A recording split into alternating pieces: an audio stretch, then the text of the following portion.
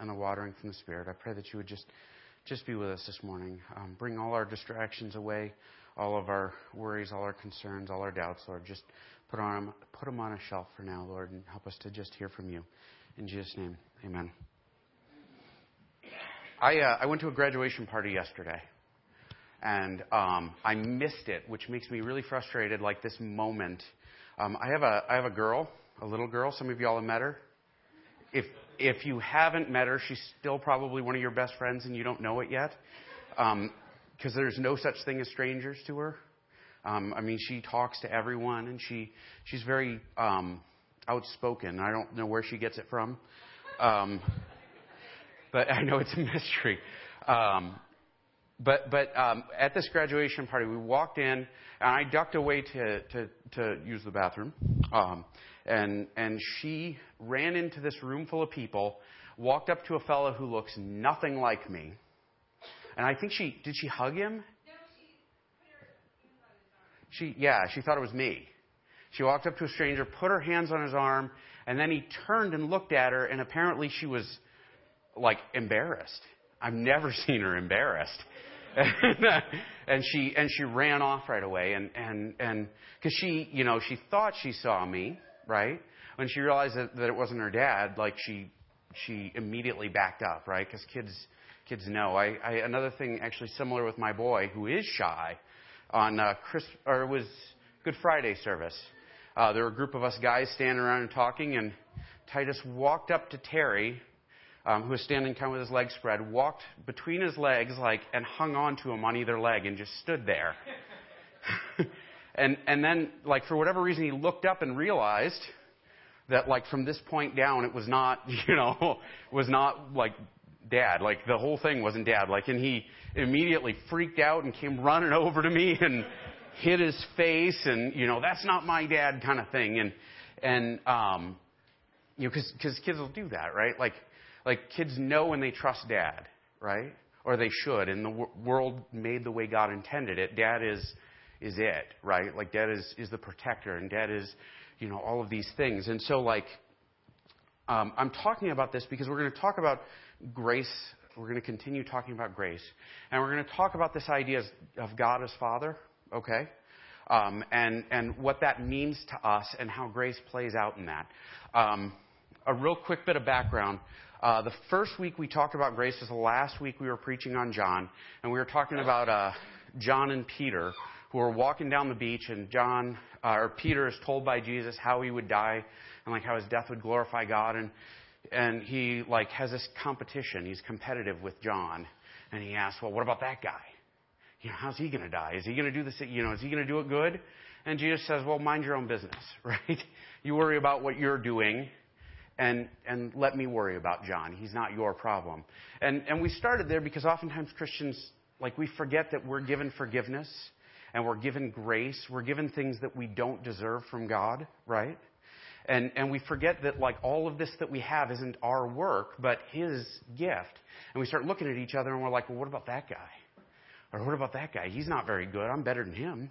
Or and we lose sight of what grace is really about. And that was where we started. Last week we talked about the idea that we're dead in sin, and I had these flowers, which look a lot less nice after a week of sitting here. But we talked about the idea that though we may be alive, physically alive, if we are, we're all born spiritually dead, cut off from God because of sin that exists in the world. The world is broken. And we all live distance in the same way that my flowers have been cut off from their life force. And very slowly it reflects in their appearance, right? So it is with everybody in the world. We're all separated from God by our sin. That's a broken relationship. And in grace, God comes into our lives, through Jesus, and fixes that. He reattaches us to Himself, right? And sets things right. And so we're going to keep talking about grace with a slightly different definition. If you're interested in the other sermons, they are online at the web address in the bulletin. So I don't have to say it wrong. Can I have the slides back? Okay. We're going to be in Galatians. If you have a Bible in front of you, I suggest you grab it up and look. There should be some in the pews. If you don't have one, raise your hand and Craig will find one for you. And it's important, the verses will be up on the screen, but it's important to look because I don't want you all to be I don't want to say something wrong and have it go past everyone. Does that make sense? If I say something, I want you to be able to say, oh, wait a minute. Everybody with me? So the verse starts out, chapter 3 is where we're going to be at starting. We're just going to kind of brush through the first half of chapter 3 to offer some context. Galatians is a letter that Paul wrote, and he wrote it to a church in Galatia, right? And so the people who lived there were the Galatians. He's writing this letter because there were some teachers that moved in and set up shop, and they were teaching, look, if you want to be right with God, this forgiveness stuff is really good, but you need to obey the law perfectly.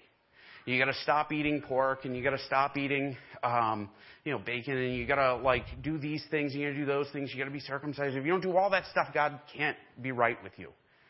And Paul is writing this letter to say, he starts out in the beginning of chapter 3, you foolish Galatians, who has bewitched you, or who has tricked you? Because basically somebody came in and tricked him.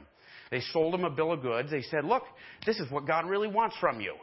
And in reality, it's not what God was after at all, right?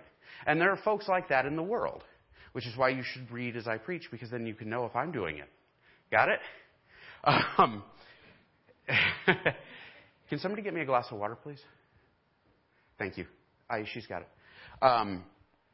So it opens with this idea that the Galatians have been tricked into believing that they would earn their way into heaven. And then Paul backs up and he starts talking about Abraham.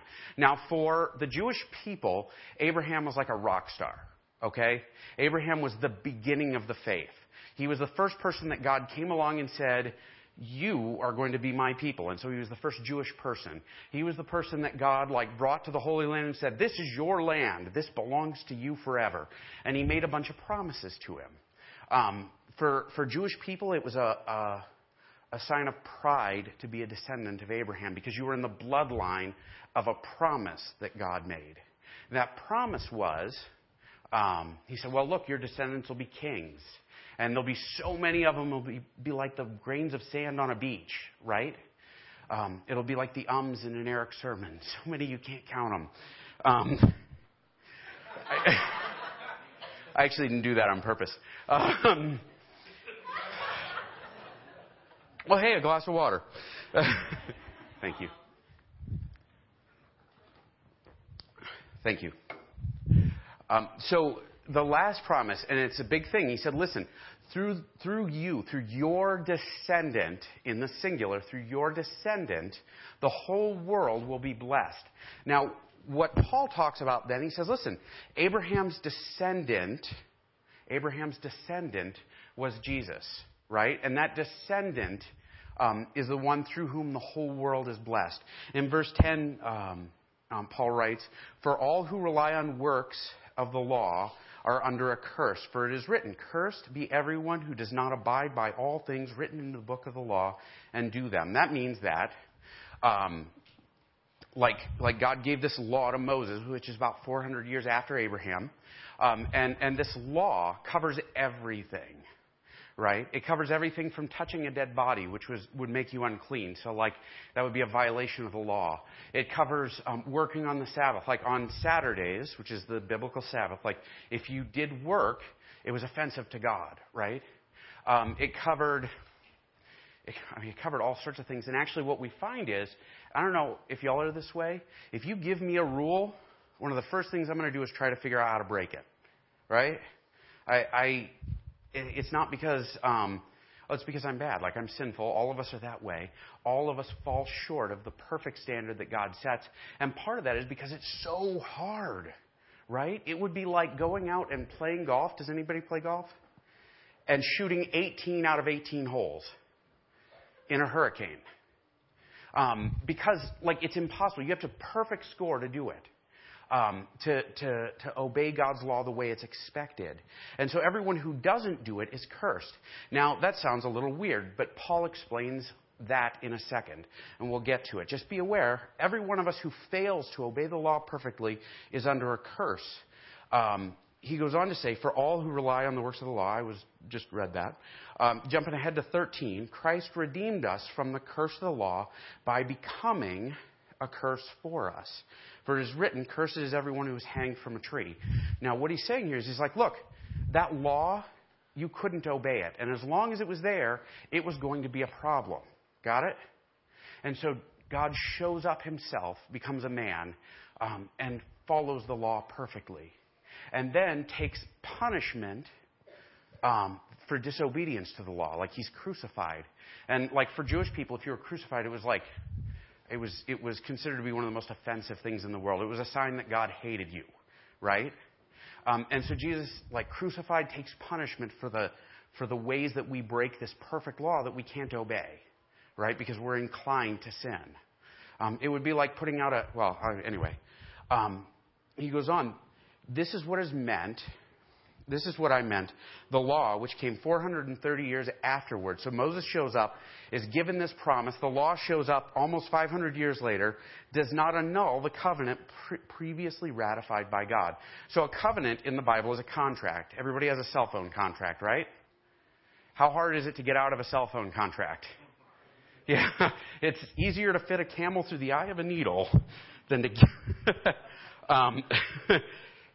So he says, listen, God made an agreement with Abraham. The law shows up years later, but that's an add-on. It doesn't change the agreement with Abraham, right? And the agreement with Abraham is Jesus will come and fix it, right? And so the law is there. Well, why did God put the law there? So as to make the promise void. For if the inheritance comes by the law, it no longer comes by a promise. But God gave it to Abraham by a promise. Meaning, sorry, I'm scattered here. Let me bring it back together. He says, listen, it doesn't void the old law because the old covenant, the old cell phone contract with Abraham, because God promised that by faith, like they would receive this, right? So that by trusting God, they would receive this like blessing through the descendant. Everybody with me? All right. So they receive it by faith, but if you have to work to get it, it's not like this thing that you get by faith. Does that make sense? That's like saying, well, your cell phone is paid off as long as you pay the bill, but now we're going to add this. You know, like there's no add, right? So we receive Jesus through faith. Abraham is forgiven through faith in this promise that God has given him. And then the law is given, but the law doesn't serve the purpose of getting us to God. So if you're sitting here today and your opinion is, I will be a good person and God will be okay with me, you cannot receive what God is offering. Got it? You cannot be good enough to get that promise like given to you. It is only given by faith in Jesus. There is no, I'm a good person so God is okay with me. Can't be done, right? It is only through faith in Jesus, which is actually great. Because if you think about it, if the law is really hard and I can't obey it because I'm inclined to do bad things, right? Then this is like a get out of jail free. All I have to do is trust this promise, trust that Jesus was who he was, trust that Jesus raised from the dead, and follow him and I'm good. That's it. And so he says, listen, it's not by works. If it's by works, if you have to follow the law perfectly, earn it, then it doesn't work. Then it's no longer by faith. Now, before faith came, we were held captive under the law, imprisoned until the coming faith, which would be, the coming faith would be revealed. So then the law was our guardian until Christ came, in order that we might be justified by faith. All right. What Paul is talking about here is the law. The reason the law is put there is so that folks know what's expected of them, right? My daughter sometimes will find new and inventive ways to misbehave, right? Have any of y'all who have kids, you know what I'm talking about? It's true. She will find things to do that I have never expressly forbid her to do. And she'll break that rule. And so God gives these rules. He says, listen, you're not doing what I expect of you. This is here. And it serves two purposes. First off, it acts as a fence so people don't get too out of control, right? The other thing it does is it makes people aware that they're not managing to do what God expects. So if I tell my daughter, Abby, after Easter, she got all these Easter eggs. And we have a rule. When you go to bed at night, you stay in bed. Now, how well do you think my daughter does that? not well at all, right? And she tries to come up with reasons why it's okay for her to break that rule. Now, during Easter, we had all these Easter eggs, and I told her, look, if you get up in the middle of the night, or if you go to bed at night and you stay there, you can have an Easter egg first thing in the morning. So at 5:30 in the morning, she comes up, jumps up and down on the bed and says, Dad, can I have my Easter egg now? So you explain, well, no. The rule is now if you wake me up to ask for anything, you will not get anything from me. I think eventually, after 2 or 3 times of breaking that expectation, I told her, if you do it again, I will eat all the candy myself. And then she stopped. But she found new ways to break those rules. And ultimately, like she's just not good at it. But that rule is there to give her guidelines as to what is expected of her. This is what you need to do. And ultimately, she didn't manage it. And she wouldn't manage it because she's human, right? We're all human. Because we're all human, we all fail sometimes. Actually, we all fail a lot as part of being human. And so this law was like a prison. It set like boundaries around us and reminded us repeatedly that we were screwing up. So then the law was our guardian until faith came. Faith refers to Jesus, right? It refers to having faith in Jesus. And the word guardian is sort of weird, right? Like in Greek, it would be nanny, right? But we think of nanny and we think of like maybe Mary Poppins, who's really nice. This would be like drill sergeant nanny. Got it? In the Old Testament, like it was so strict that you could, be killed for breaking some of the laws. Like that's the drill sergeant nanny. If those of us who have relationships, there are expectations in relationships. Like if every time I mess up in my marriage, I get reminded about it until the day I die, I'm not going to have a very happy marriage, am I? But that's essentially what happens with the law, right? Like, oh, you broke it. Oh, you broke it. Oh, you broke it. Oh, you broke it. Oh, watch out. Don't do that. Don't touch that. Don't eat that. Don't look at that. Don't think about that. And it's impossible to do. And so this nanny, this guardian, is like a drill sergeant. And when we live under the law, without faith in Jesus, we live under this drill sergeant who is... anybody have family like that, parents like that every time you got out of line, they would step on you? That's what it's like. Our guardian until Christ came in order that we might be justified by faith. So we're reminded over and over again by the law, you can't do it.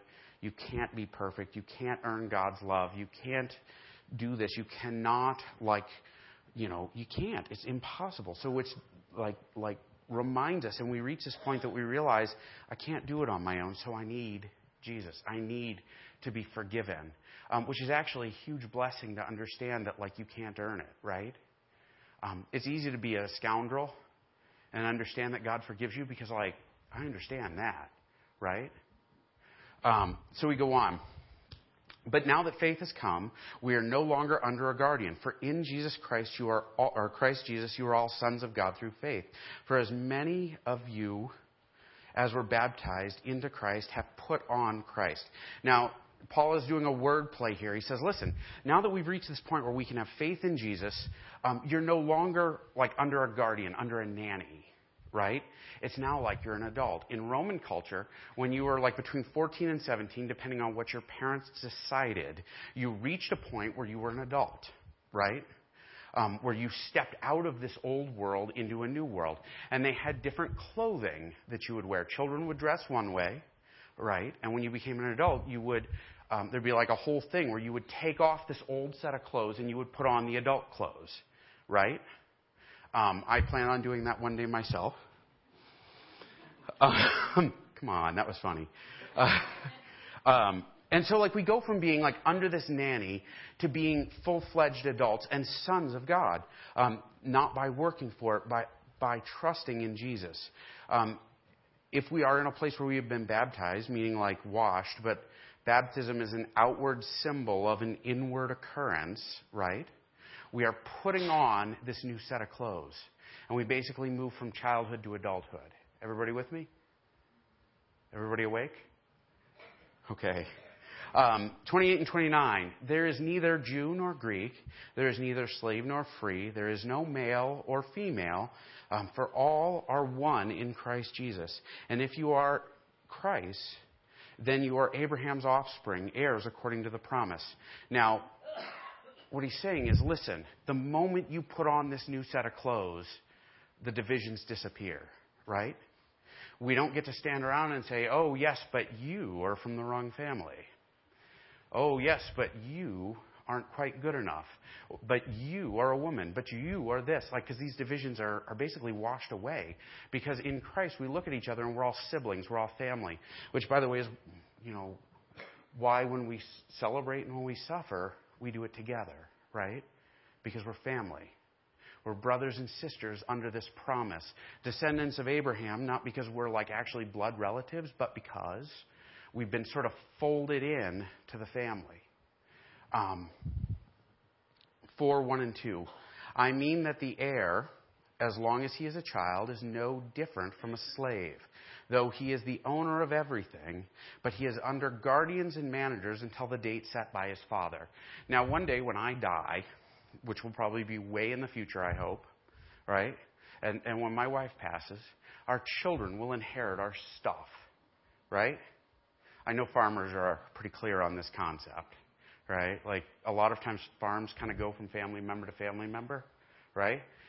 As long as my boy is 2, he doesn't get to be in charge of things, right? He thinks he is, as every 2-year-old in the world believes, but in reality, he's not in charge. My daughter, not in charge, right?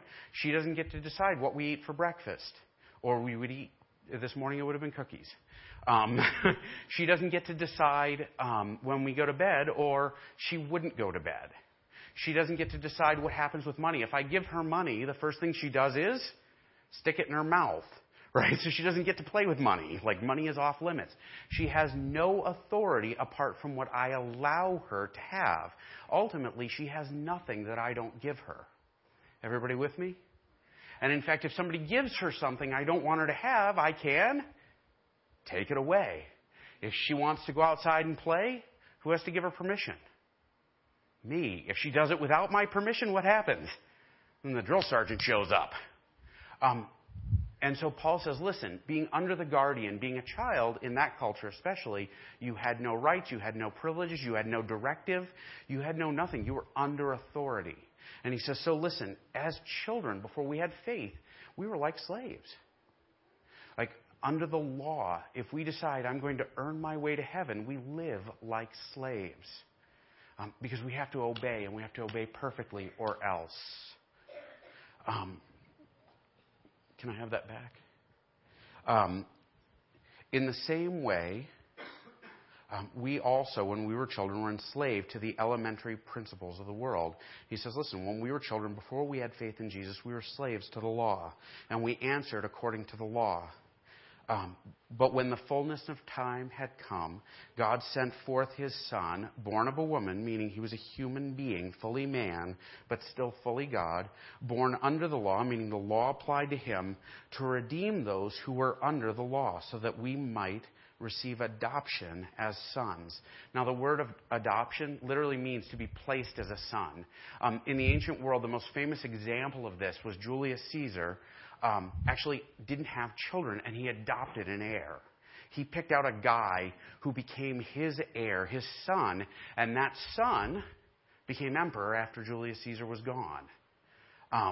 And that's literally what he's talking about. He's saying, listen, as adopted sons, as people who are followers of Jesus, we are adopted. We're brought from a place of slavery to a place of sons.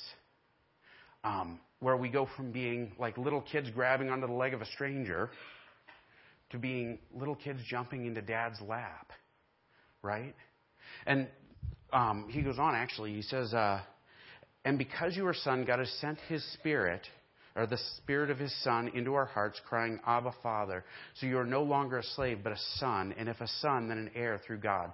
Meaning God's Holy Spirit fills us, right? And it gives us this reality where we're able to say, Abba, Father. Abba is not a 70s disco band. Abba is is like an ancient word. It basically means daddy, right? We're in a place where we have such intimacy with God where we can literally, daddy, right? Where we're able to come to Him in the most intimate of terms. When we're suffering because the world is broken, because the flowers have been cut from their life source and things are wilting and coming apart, we can come to the Father and we can say, I need help, right? When we're in a place where we're celebrating and we know we're receiving something better and more wonderful than what we had before, where we're moving on to the next chapter, we can say, God, celebrate with me, right? Like, this is a gift we have, because slaves, people who are under the law, people who live at a distance trying to, please God through their actions, right? They don't have that level of intimacy.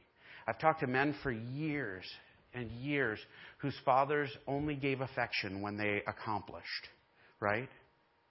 You're going to do a good thing. You're going to play sports well. You're going to behave. You're going to treat your sister right. And if you're not doing everything I expect, I'm not going to love you, right? This is not who God is. God loves us unconditionally. So much so that He sent His Son to die for us. And we receive this intimacy as a gift, not earned. You cannot do anything. You cannot give enough money. You cannot, there's nothing, literally nothing in the entire universe you can do. It is a gift. Where you're brought into the family and you go from being this, enemy of God. You go from being this, slave to the law, and He says, nope, you're my baby. Right? That's what grace is. You cannot earn it.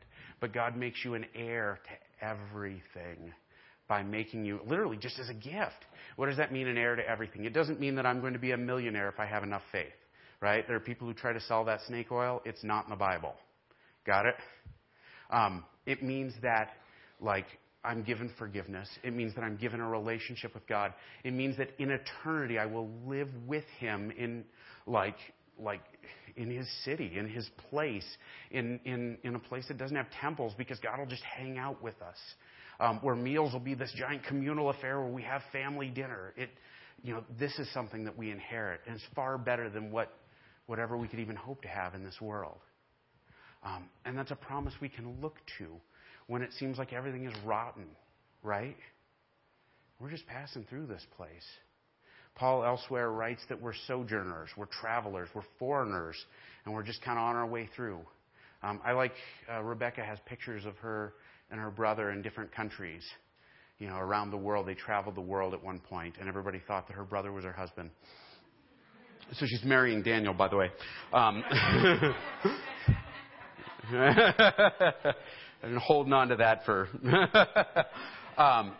But you never see them setting up shop to stay forever, do you? No photos like that. Oh, we're staying in Spain, guys. It's free. If you're with us today, and you don't know about this, hear me seriously. This is something you can just have. You don't have to be religious. You don't have to earn it. You don't have to jump through hoops. You don't have to anything to have faith in Jesus dying for you. I read a story about a man in Spain, in Madrid, whose son, he and his son didn't get along. They fought all the time, and his son ran away from home. So he goes to the local newspaper, and he puts an ad in. And the ad says, Paco, I love you. Come back to me. If you just, everything's forgiven, everything's forgotten, we'll start over. Show up in front of this newspaper office at 11 o'clock on Saturday, and I'll take you home. I love you. I love you. Come home. Saturday morning shows up, and this man waits outside, and 800 men named Paco showed up. Why do I share that? Because there are so many folks that live estranged from the love of God, honestly. That live estranged and live in the dark and think, well, God can't love me. I've screwed up too big. And in reality, He makes you His son through Jesus. And all you have to do is have faith. Faith in that resurrection and follow Him. We're going to close in prayer. We're actually doing communion today. So I'm going to call my gentleman forward with the plates. Heavenly Father, I pray that everyone who's here this morning would understand the grace, the gift that You give us in making us family with You. The forgiveness we receive, the overlooking of our sins, the just literally the pouring out of Your Son's blood for us.